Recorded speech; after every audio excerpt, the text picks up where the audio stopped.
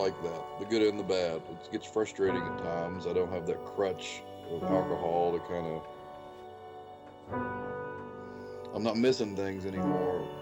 I'm not drinking through stuff and it's gone. I'm not taking everything in my life for granted while I sit in a drunken stupor.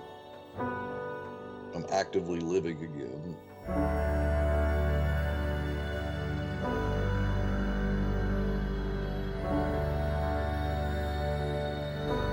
And I know how much I love the people around me that are good for me. I still destroy it.